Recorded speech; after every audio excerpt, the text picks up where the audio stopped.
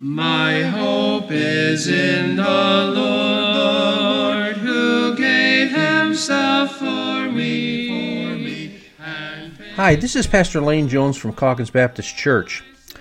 Came across this little brief article on Leonard Syme, a professor of epidemiology at University of California, Berkeley. He indicated the importance of social ties and social support systems in relationship to mortality and disease rates. He points to Japan as being number one in the world, and this is in this day that he was studying this, with respect to health. And then he discussed the close social, cultural, and traditional ties that Japan has as the reason he felt for their good health. He believed that the more social ties, the better. The health of the individual is going to be benefited by social ties, and the death rate is going to be lowered. Conversely, he indicates that more isolated the person is, the poorer the health becomes, and the higher the death rate. Social ties are a good preventative medicine, he says, for physical problems and for mental, emotional, behavioral problems. And this was a study that was done no later than 1985. It came out in a book, How to Counsel from Scripture, in 1985. So this is way before the epidemic. I think we all know that relationships are really important. And what we're dealing with is Jesus' message in what was commonly called the upper room discourse.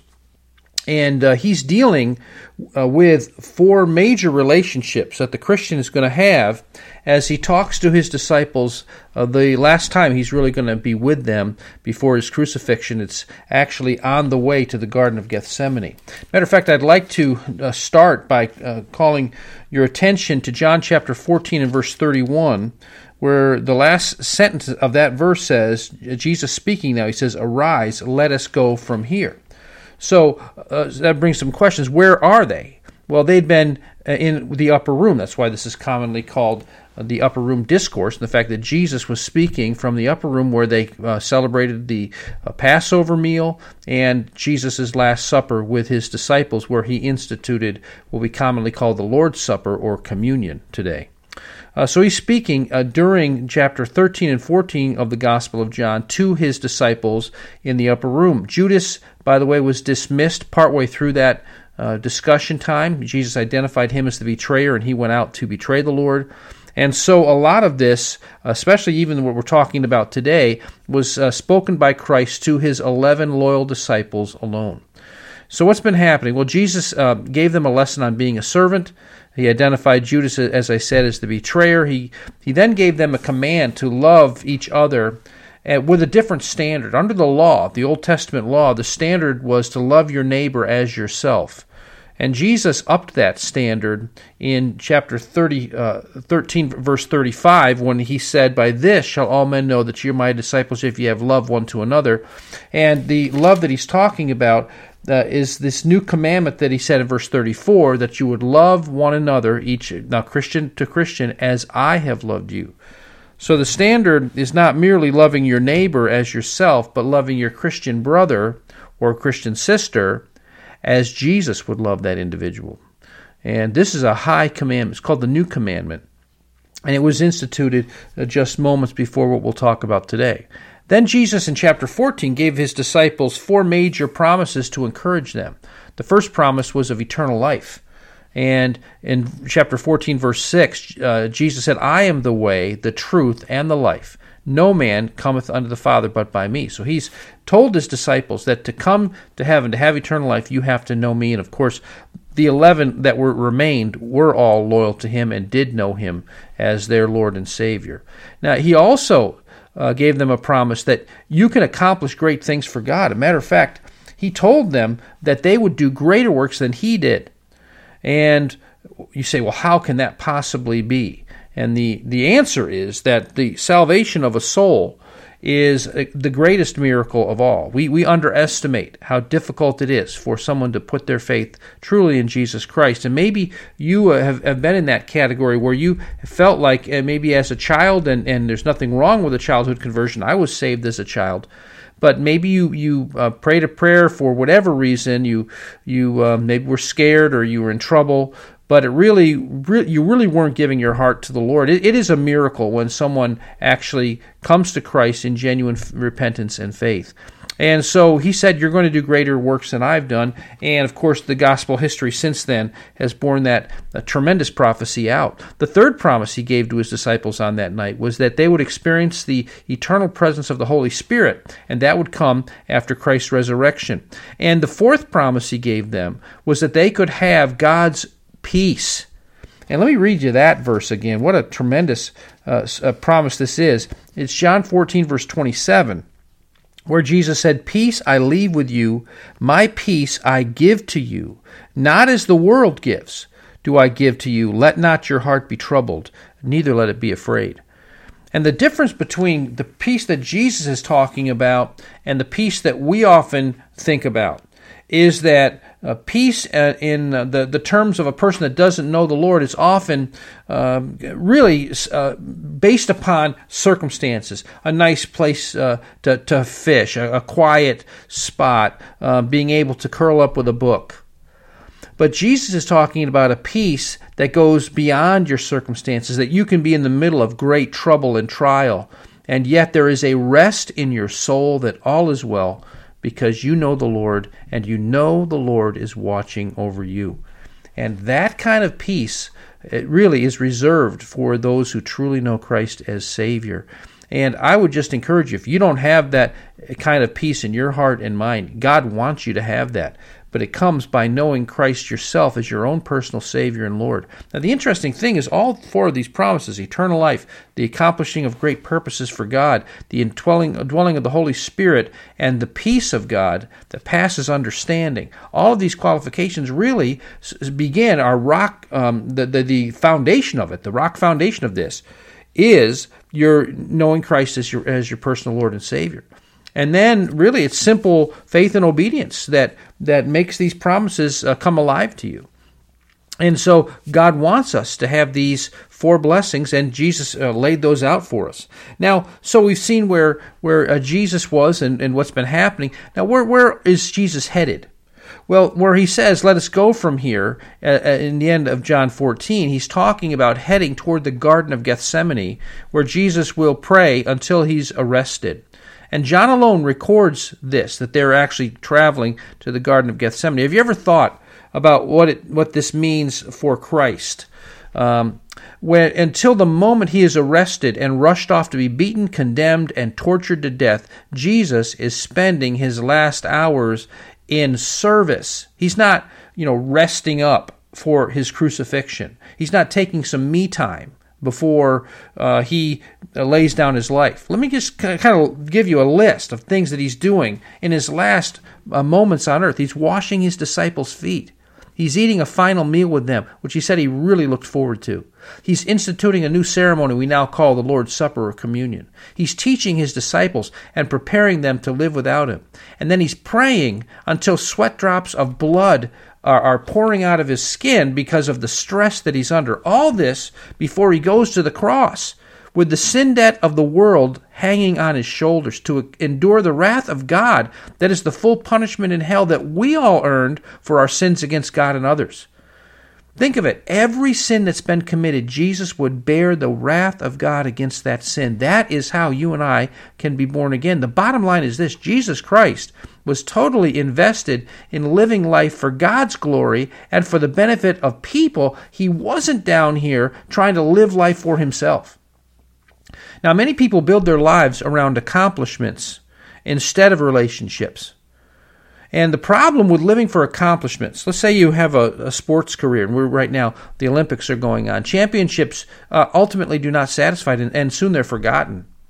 Many of you old-timers may remember a guy by the name of Mark Spitz. Maybe a few people have heard about him now that the Olympics have been going again.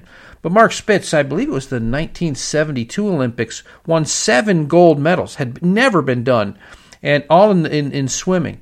But again, many people would not know of his accomplishments today. In the business field, if you make lots of money, eventually that money's going back to somebody else. Rather interesting that there was a psychologist named James Dobson who for a number of years ran a ministry called Focus on the Family. He talked about playing Monopoly with his family one time, and he crushed them all, and had a great time of it. And yet at the end of the Monopoly game, they all kind of stomped off. Didn't sore losers maybe, and then here Jim is sitting there. He's got to put it all back, and he got to start thinking about that. Life is a lot like that. That even though right now that's Monopoly money I'm throwing back in the game, the reality is all of it's going back. All the stuff we could accumulate, it's going to somebody, or it's going to rot, or it's going to be burned. It really, when you live for money and you live for the accomplishments of business, those things are eventually going to be put back. I watched a guy going out of our church the other day. He had a 1985, what was it? It wasn't a Lincoln, but it was a large Mercury. And that was a boat. I'm telling you, that car was large. And I got thinking about that as I'm watching him drive out of there. I thought, who was in power in 1985? You had President Reagan as the President of the United States. You had a bunch of people that were serving him in our government and were very major leaders at that time. The reality is many of them are dead. And so business community, you eventually have to put all your stuff back. Science is a wonderful field to pursue. Yet if your life is wrapped around science, you may improve the physical lives of many through the advancements. We can often be a blessing with electricity, with figuring out different ways of energy, all kinds of things that can be done. But you know as well as I do that science can be used for good or for evil. And though science can help us fix the body somewhat at least, it cannot fix the soul. Somebody says, well, I'm going to instead take a career in politics. I think I'll find meaning there. And you can gain power and at best help people. But those you often help, many times they don't appreciate it. And this is it's rather interesting that power sometimes goes to people's head. Just about maybe a year ago or so, Putin over in Russia manipulated it so that he is now able to retain power until 2036. So that gives him 15 years now still. And of course, if he's still hanging on to life, he probably is going to try to manipulate more. But the reality is that's all going to come to an end one day. And it may be a lot sooner than Mr. Putin realizes. If you live for power and for political gain, there's an emptiness there too. But there's a great blessing in living for relationships. You can be in any one of these fields, by the way. None of those are illegitimate. Sports, science, business, politics. You can be in any one of those fields and touch the lives of people, and those people are going to live somewhere forever. But the reality is the greatest relationship that you and I really need to go through life is the relationship with the eternal God. Matter of fact, again, Jesus, I think I mentioned this verse last week, but it bears repeating. In John 17, verse 3, Jesus said, and this is eternal life. He's praying to the Lord, to God the Father. He says, this is eternal life, that they may know you, the only true God, and Jesus Christ, whom you have sent. So in John 15, Jesus is still teaching his disciples, and us by extension, by the way, how to live without him, physically present among us. And so he discusses 4 different relationships that both his disciples and those of us who are following him today are going to have as we go along life's path. And how do we live and function well in these relationships? Let me give you the 4 of them, and then we'll look at them individually. First of all is your relationship with Jesus himself. And there's a key word for each of these, and this word for your relationship with Jesus is abiding. And we'll talk about that. Then there's a relationship with your Christian brother. I mentioned that earlier, and the fact of this new commandment that we're to love our Christian brother as Jesus loves us. Well, the key word to that relationship is going to be the word imitating, that we're to imitate what Jesus' love is for us. Then there's a relationship with the lost world. What about those that don't know the Lord, don't know Christ as Savior, and honestly, many times they're hostile to Christians and to what they believe? And the key word there is enduring. How do we endure? How do we stay true to the Lord? And then is our relationship with the Holy Spirit and letting him control our lives. And the key word there is the word listening. So let's go ahead and look at these 4 relationships one by one and talk about them as Jesus did in John chapter 15. I'm starting at verse 1. He says, I am the true vine, Christ speaking, and my Father is the vine dresser. Every branch in me that does not bear fruit, he takes away. And every branch that bears fruit, he prunes it, that it may bear more fruit. You are already clean, because of the word which I have spoken to you. Abide in me, and I in you. As the branch cannot bear fruit of itself unless it abides in the vine, neither can you unless you abide in me. Now it becomes pretty obvious what Jesus' illustration of abiding is, and it is the branches on a grapevine. And so you have this image of abiding. And so Jesus is saying, I am the vine. You're to abide in me. And he says God the Father is like the vine dresser. He orchestrates events in your life when you are his child to make you more fruitful and productive for God's kingdom. And they could be events that look good to you or actually look very difficult or even tragic to you. But God, in his wisdom, is orchestrating the events in your life. If you have accepted Christ, he's orchestrating the events in your life to make you fruitful, to make you more of a benefit for God's kingdom and for the souls of other people than you ever would have been had you made up your own course of life. And so the believer's course many times is confusing, but God the Father is the one who's orchestrating that. And the big key is not to try to jump out of the vine. It's not to try to say, well, God, I don't want you orchestrating my life. I want to do it on my own, if you please. That's not what the believer's attitude is to be. It's to be, Lord, what do you want? Who do you want me to marry? What do you want me to do about a job? What do you want me to do about my finances? How do you want me to handle raising my kids? Abiding in the Lord is the idea of relying on him, letting him control and dictate the course of your life. Now, okay, so we have this picture of Jesus being the vine and God the Father being the vine dresser, but who are we? Well, I left off at verse 4 where he said, Abide in me and I in you, as the branch cannot bear fruit of itself unless it abides in the vine, neither can you unless you abide in me. I am the vine, you are the branches. He who abides in me and I in him bears much fruit, for without me you can do nothing. If anyone does not abide in me, he is cast out as a branch and is withered, and they gather them and throw them into the fire, and they are burned. Let's stop there for just a second. So we see that the truly saved are the branches of the vine.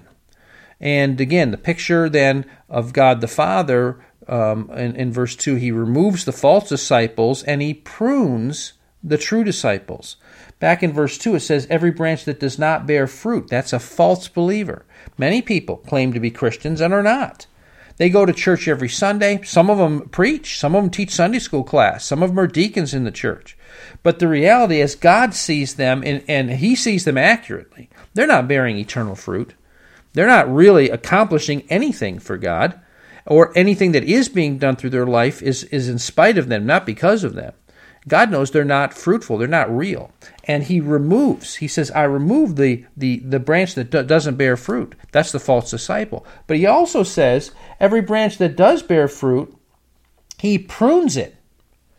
And again, you and I have never been a branch, but that would not necessarily, if you think of it, being a branch wouldn't be a fun experience when you're saying, why are you chopping that off? That seems a little painful.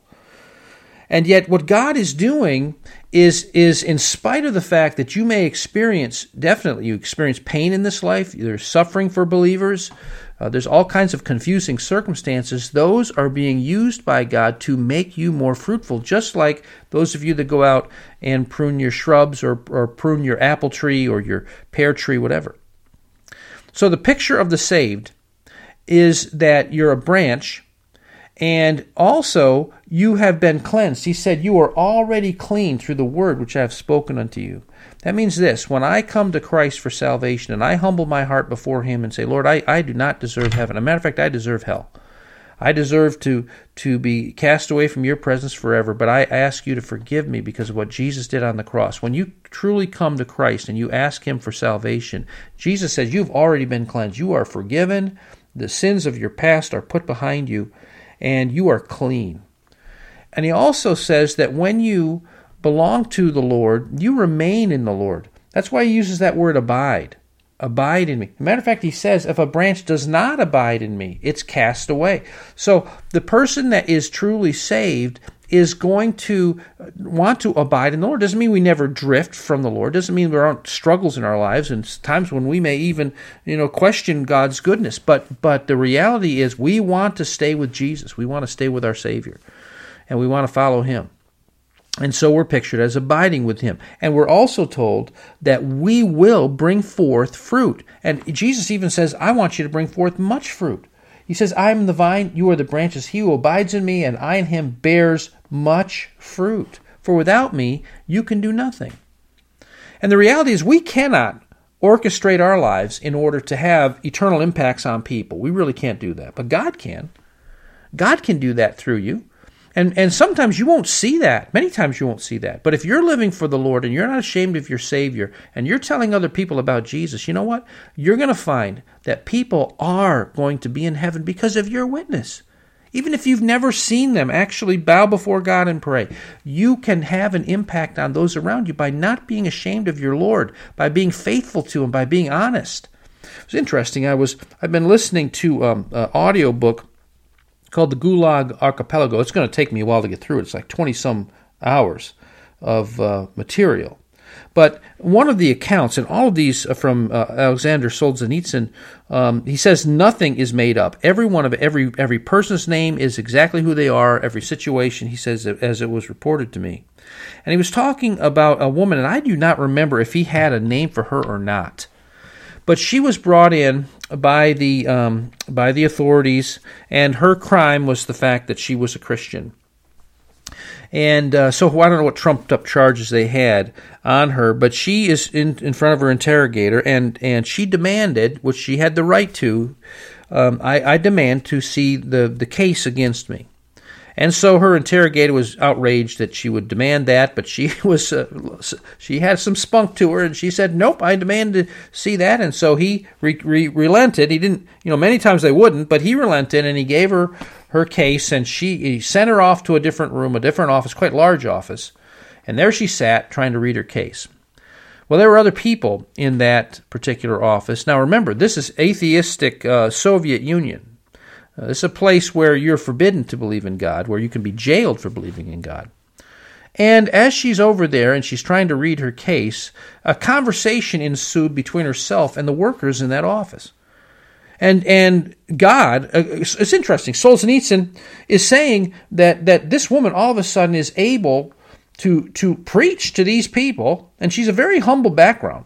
She's actually talking to these people about her relationship with God, and she's saying this, why do you persecute the Christian? She said, we are not going to steal. We're honest people. She said, we're going to be working hard. We're your best citizens. Why would you be doing this? What's interesting is the office began to fill up with more and more people. We're talking, again, workers, government workers for the Soviet Union who have to really pledge an atheistic belief system. They're crowding into this office to listen to this simple, humble woman profess her faith in Christ and the fact of how foolish it was for them to persecute believers. After a while, the interrogator came back into the room and was very much, oh, this is so stupid, shut up and get back in here. And the office personnel who were listening to her shouted him down, told him to be quiet, and the woman was able to continue. I don't know how long it went. I do know this. We have no idea where that seed went. That woman was scattering seed. She's like a plant, again, that was giving off seed so that other people could hear the truth of God and of His Son Jesus. And who knows where that seed went. The picture of the saved is a person who's been cleansed, who's remaining in the Lord, who brings forth fruit. Now, how about the lost? You see them in verse 6. If anyone does not abide in me, he is cast out as a branch and is withered, and they gather them and throw them into the fire, and they are burned. The lost person, if you're lost, you do not abide in Christ. Maybe you went to church as a young person, as even maybe up into your teen years, and basically you were going for those that were there, your friends, or maybe you had to go. But as you've been able to make your own choices, you've not abided in the Lord. You've not stayed there. You've rejected all of that. You've walked away. That's the picture of a lost person. By the way, Jesus said you'll be cast out by God himself. The vine dresser will cast you out, and he says you'll be burned. That's a picture of hell. And may I warn you, if you're hanging on to the fact, oh yeah, I prayed a prayer when I was a child, but you've walked away from everything that is a testimony of Christ, and the reality is you've lived a life of rebellion against God and hostility even toward God, don't fool yourself into thinking you're a real branch. Don't think it. If you're just joining us, you're listening to the Beacon of Hope broadcast, a ministry of Calkins Baptist Church. Now, back to the message. You need to repent and turn to God before it's too late. Now, there are blessings associated with abiding in the Lord. In verse 7, he says, if you abide in me and my words abide in you, you will ask what you desire, and it shall be done for you. Answers to prayer. One of the great blessings of recent months, remember when I was writing this message, has been that I've started writing down specific requests and watching them answered. And that's been really encouraging for me. I just do it on my computer. But to write down requests that I have, specific requests, the date when I'm asking, update them and give the date when I'm updating them, and then when I see God answer. And it can be very simple things like we need a different car. It could be something like I'm praying for a situation with some people in the church that they seem to be walking away from the Lord.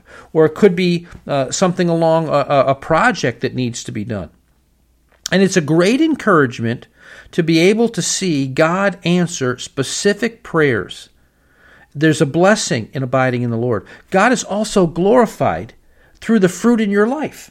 In verse 8, he says, by this my Father is glorified, that you bear much fruit. So you will be my disciples. Jesus is saying, I don't want you just to bear a little fruit. I want you to bear a lot of fruit. I want you to have a big impact on people. I want you to be a blessing to many, many people. And the humblest among us can do that. It's not that we can orchestrate it on our own. Let me give you an example.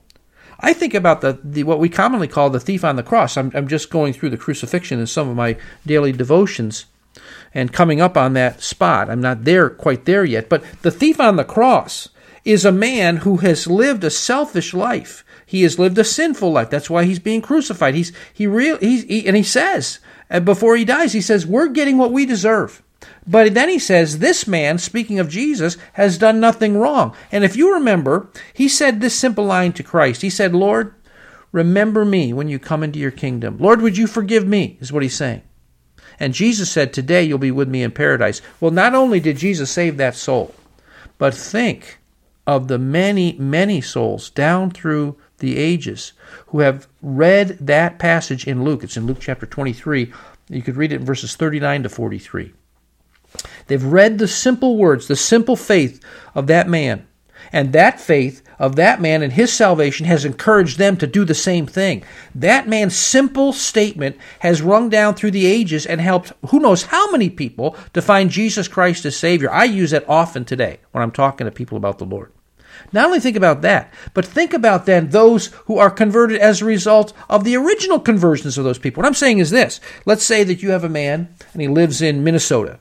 And he is as a father, and someone witnesses to him and shows him that account of the thief on the cross. And by reading the statement of that thief, Lord, would you forgive me? That question that he had in his heart, and asking Jesus to save him, and seeing that Jesus saved him, and then using that and saying, you know what, God can save me, and he puts his trust in Christ. Okay, where does that man's faith go? Well, he probably takes it back home, and he talks to his wife, and maybe his kids. And now, all of a sudden, the gospel's going to his entire family. And then where do those kids go? You see what I'm saying? That when someone comes to Christ, it's not merely one soul. When they bring forth fruit, that fruit explodes elsewhere. This is how the gospel goes around the world, the true gospel. It's not being born a Christian. It's not merely going to church. It is a living relationship with the Son of God and God through his Son. God is glorified through the fruit of the believer's life. And you have no idea how far that can go when you follow the Lord.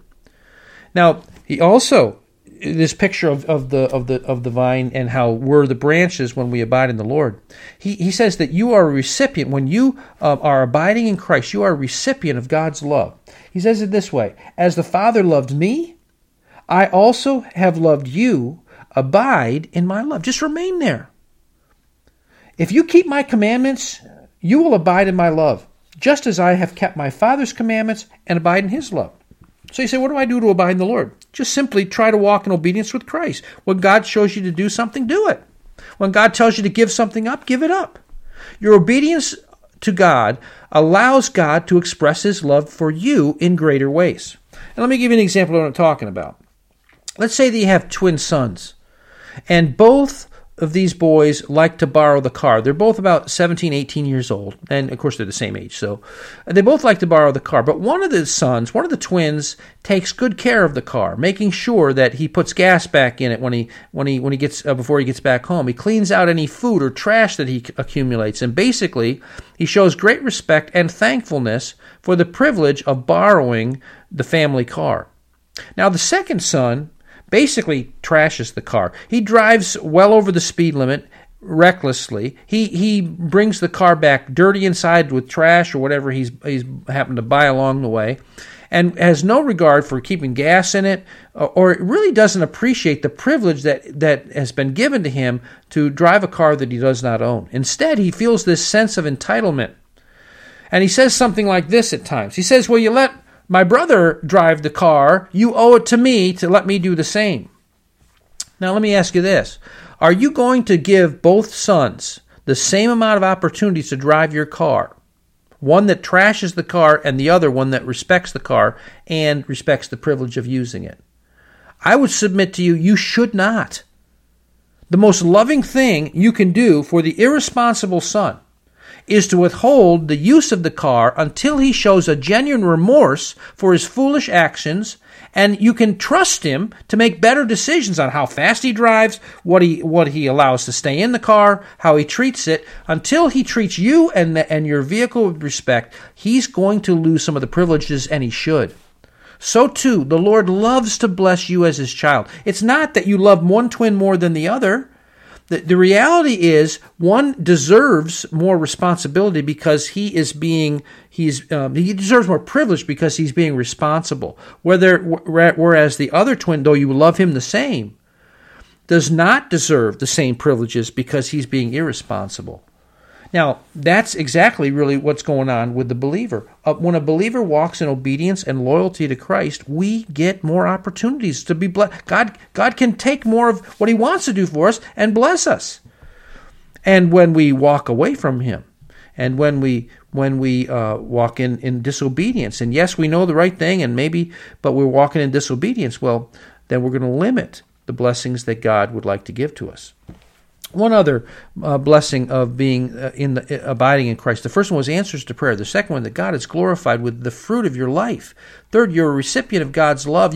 God can just express his love to you in a great way. And then fourthly, you are a recipient of Christ's joy. Listen to this verse. This is chapter 15, verse 11. These things have I spoken to you, that my joy may remain in you, and that your joy may be full. Jesus is saying, I want you. Abide in me. Just walk in obedience and faith with me. I want to give you answers to prayer. I want to give you abundant fruit that will glorify God. I want to make you a recipient of my love. I want to pour out my love on you, not just drip it on you. And I want you to have my joy. That joy is a happiness in your heart. Again, that's independent of your circumstances because you know that all is well between you and God.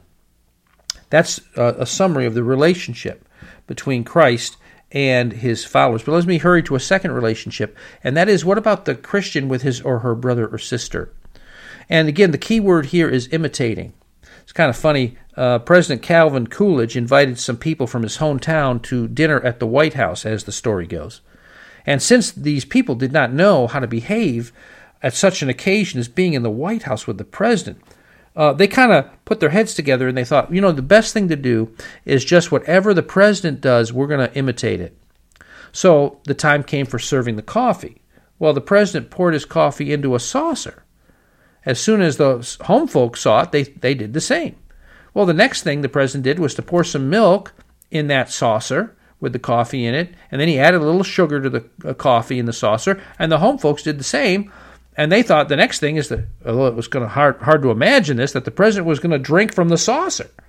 Well, actually, instead, the president took the saucer with the coffee and the milk and the sugar in it and set it down on the floor for the cat and called the cat over. Well, again, but they were at least trying to imitate. And one of the greatest ways you compliment someone is by trying to imitate them. And so you find here Jesus is telling us when it comes to your relationship with other Christians, imitate this thing about me. Love them as I love you. Let me read it to you. John chapter 15 now in verse 12. He says, "This is my commandment, that you should love one another as I have loved you." Now, if you and I are to imitate Christ's love for us and our love for our Christian brother, what did he do for us? Well, he said, I want you to love your Christian brother as I love you. Okay, keep reading. He says, "Greater love has no man than this, that a man lay down his life for his friends."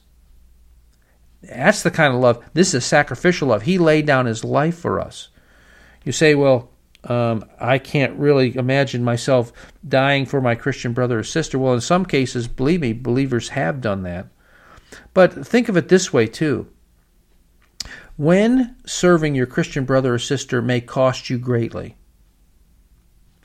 Let's say that here's a person with a tremendous need.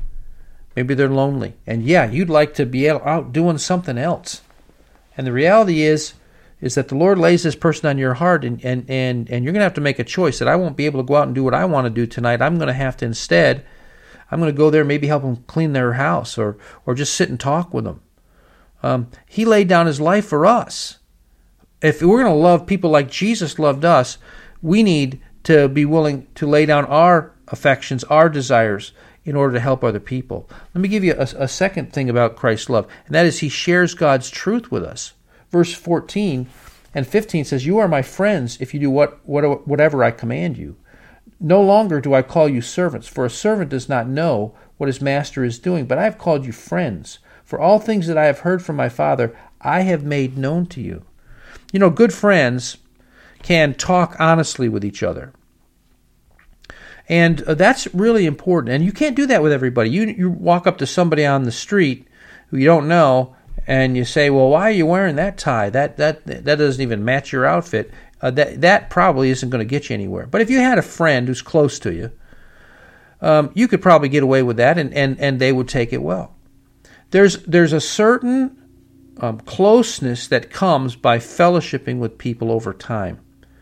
And what the Lord is telling us when it comes to your relationship with your Christian brother or sister, remember that Jesus laid down his life for me. I need to be willing to sacrifice for those around me that know the Lord. Number two, just like Jesus shared God's truth with us and personally through the Word of God today even, I need to be honest with my Christian brother and sister.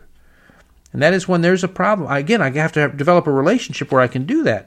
But I need to fellowship with them. You know, some Christians, when they go to church and the service is over, the first thing they do is they're a beeline out the door.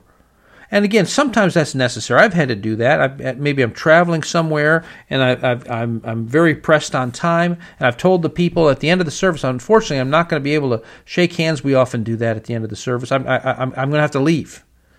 And so there are times when you have to just barrel out the door. But by and large, do you stick around and encourage and talk to each other? Are you developing relationships? That's very important. You know, sometimes the people that make the beeline for the door, months later they come around, they say, well, nobody's friendly in the church. And the reality is it was a two-way street. You never stuck around to even talk to anybody. And you need to think about it. You say, well, the church isn't friendly. Well, why don't you start the movement then? Why don't you stick around and encourage people and talk about the things, Lord, what did you get out of the message? You know, think of some things you can say and be a blessing. God shared his truth with us. We need to do the same with our Christian brothers and sisters. And that involves fellowship. That involves encouragement. And then also in verse 16 and 17, and this is really important, God chooses to love and bless us. In verse 16, Jesus says this, "You did not choose me, but I chose you and appointed you that you should go and bear fruit, that your fruit should remain, that whatever you ask the Father in my name, he may give you. These things I command you, that you love one another." Now, we often think, here's a couple of the myths that we think about love today, and a lot of it's because of just watching the common entertainment of the day. We think that love is more of a chemistry thing. It's more of a feeling-oriented thing. This girl makes my spine tingle, and this guy, he just really has it all together, and we just hit it off. We have this chemistry. It's not. Relationships and genuine love is not about mere feeling and mere emotions of the moment. What love really boils down to, and this should be a great encouragement, because of those of you who may be struggling in your marriage, and you're saying to yourself, I never should have married Dick, or I never should have married Sally. She just is nothing like what I thought she was. She was really lying to me before we got married. Oh, just back off for a second. And I want you to think about the fact that you're not bound to your emotions. You say, if somebody else is coming into my life, and boy, we hit it off. And we've got, and we just have this chemistry, and I need to ditch my husband, I need to ditch my wife, and take off with so-and-so. Let me tell you, that's the most foolish thing you could do. That when you make a commitment to God and a spouse, you need to keep that commitment. God is going to hold you to that commitment. And then the second thing is that you are not bound by your emotions. You can make a choice. When God chose to love us, it was not because we were beautiful. It's not because we were nice. He loved us when we were sinners. He loved us when we're ugly, when we're wicked. That's God's love for the world. And He loved the world so much that He gave His only begotten Son, John 3:16 tells us. And the Son was the one saying that verse, that whoever believes in Him should not perish but have eternal life. So He chose to love us. He chose to bless us. And Jesus is telling His disciples that very thing right now. It's not so much you chose me, fellas, I chose you. And so the reality is you can choose to love. You can choose to love that unlovely spouse, at least that is in your mind right now. You can choose to love that person, and you can choose to be loyal to that person. And you know what? Love can conquer a lot. When you set your love on someone, and it's not a decision based upon emotion, it's saying, I made a choice. I dedicated my life to this person. I will lay down my life for this person. I just encountered a situation just recently where a man was disloyal to his wife and very mean to her, very cruel to her. The man got sick. And though he had been so vicious to his wife and pushed her off, she was with him. She was loyal to him. And you know what? She was a testimony of the reality that love is a choice. You can make the choice to be loyal even if the other one is not. And she was. She was loyal to the man till he died. Now, let's go on to your relationship then, a third relationship. So we looked at relationship with Christ. And the key word there is abiding. We looked at our relationship with our Christian brother or sister, and the key word there is imitating. We need to imitate Christ. Now we come to our relationship with the lost. People that don't know Christ, don't want to know Him. And the key to this relationship is the word enduring. A lady by the name of Wilma, who lived a number of years ago, didn't get much of a head start in life. Back in the days when polio was quite prevalent in our country, she had it in her childhood, which left her left leg crooked and her foot twisted inward.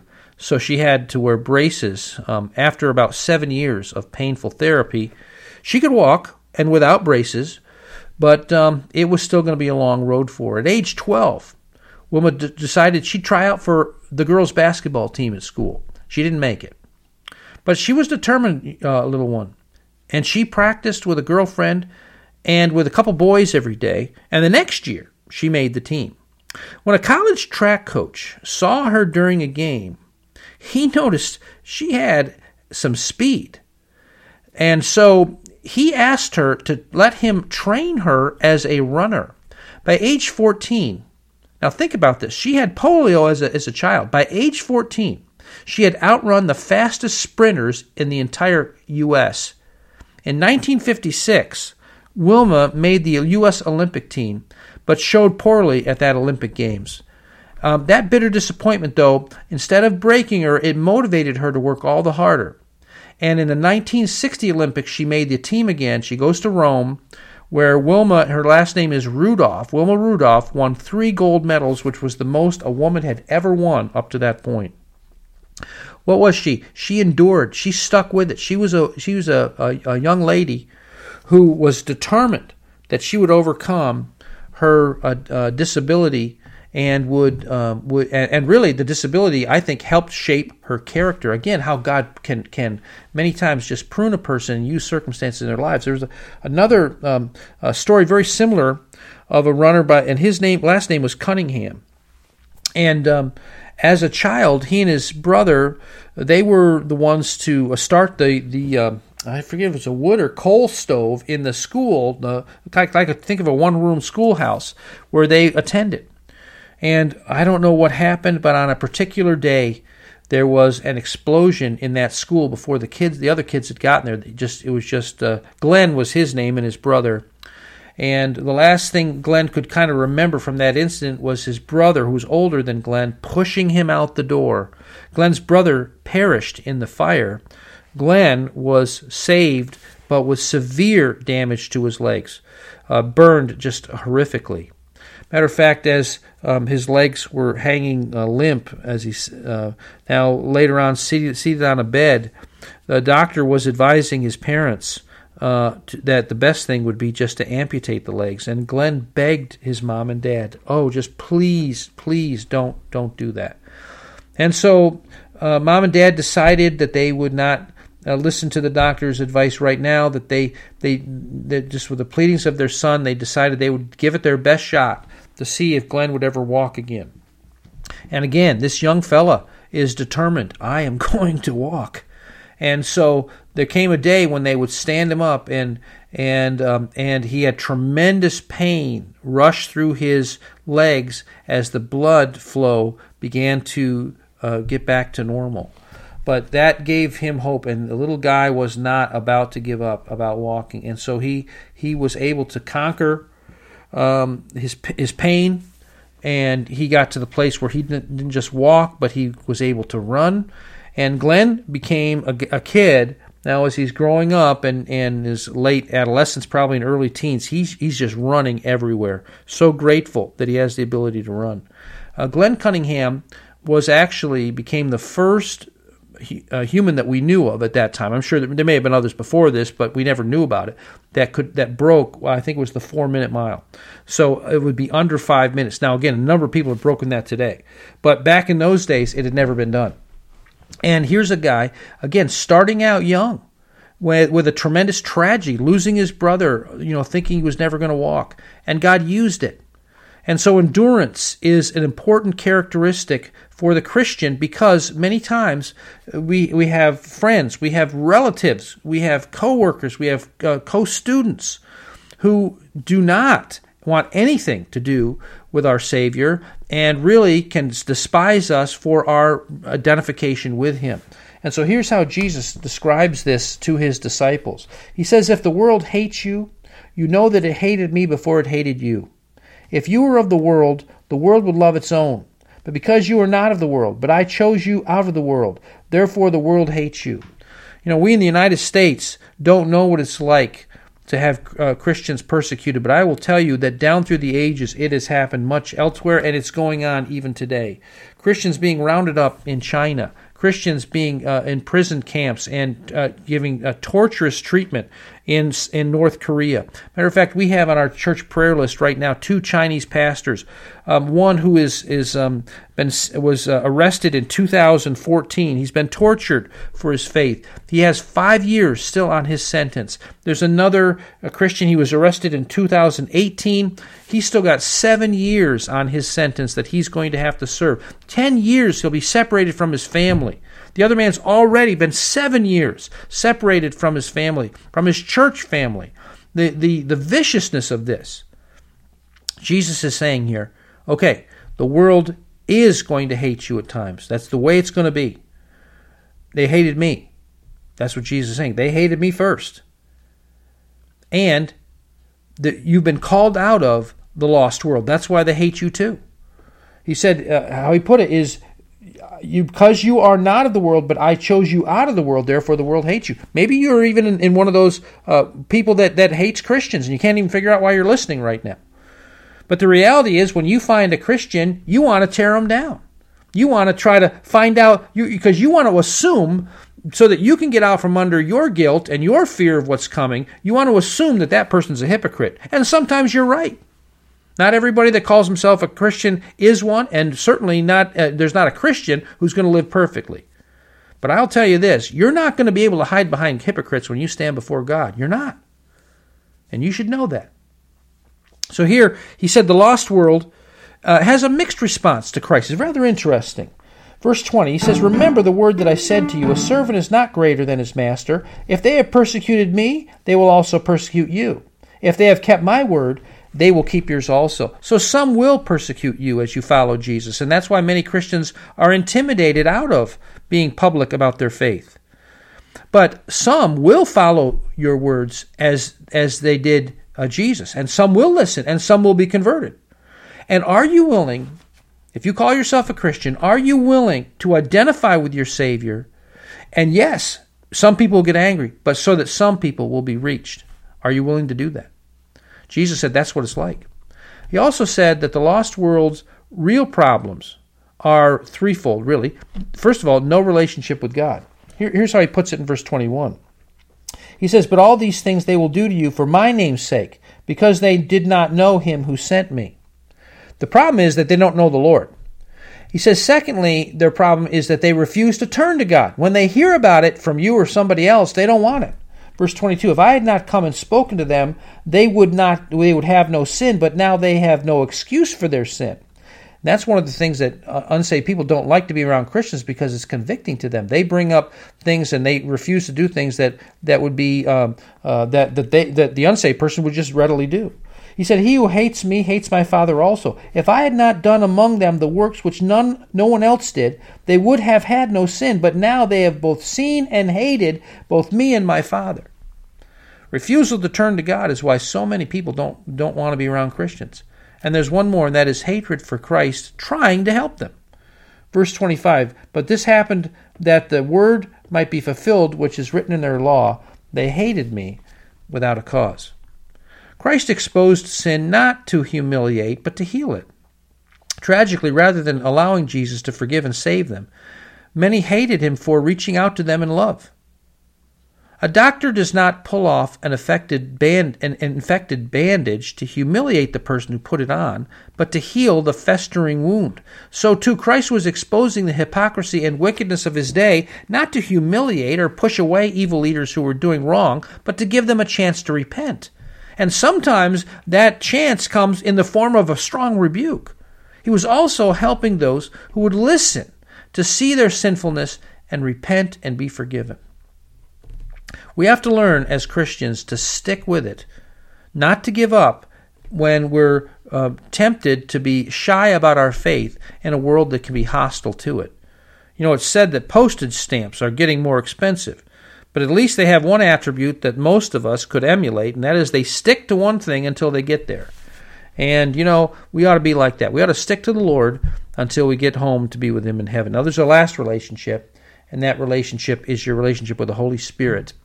And let me just read the verses. It says, but when the Helper comes, that's the Holy Spirit, whom I will send to you from the Father, the Spirit of truth, which proceeds from the Father, he will testify of me. And you also will bear witness, because you have been with me from the beginning.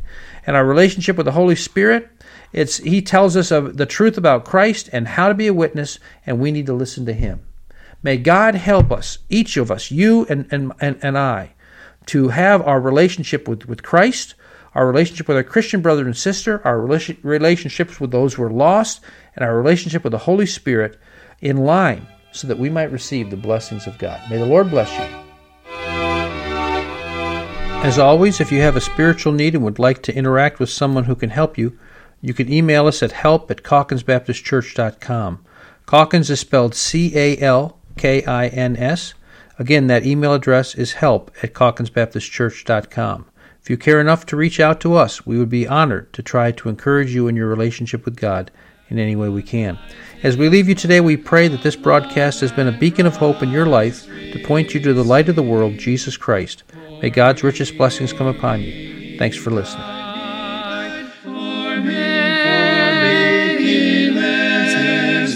And everlasting life.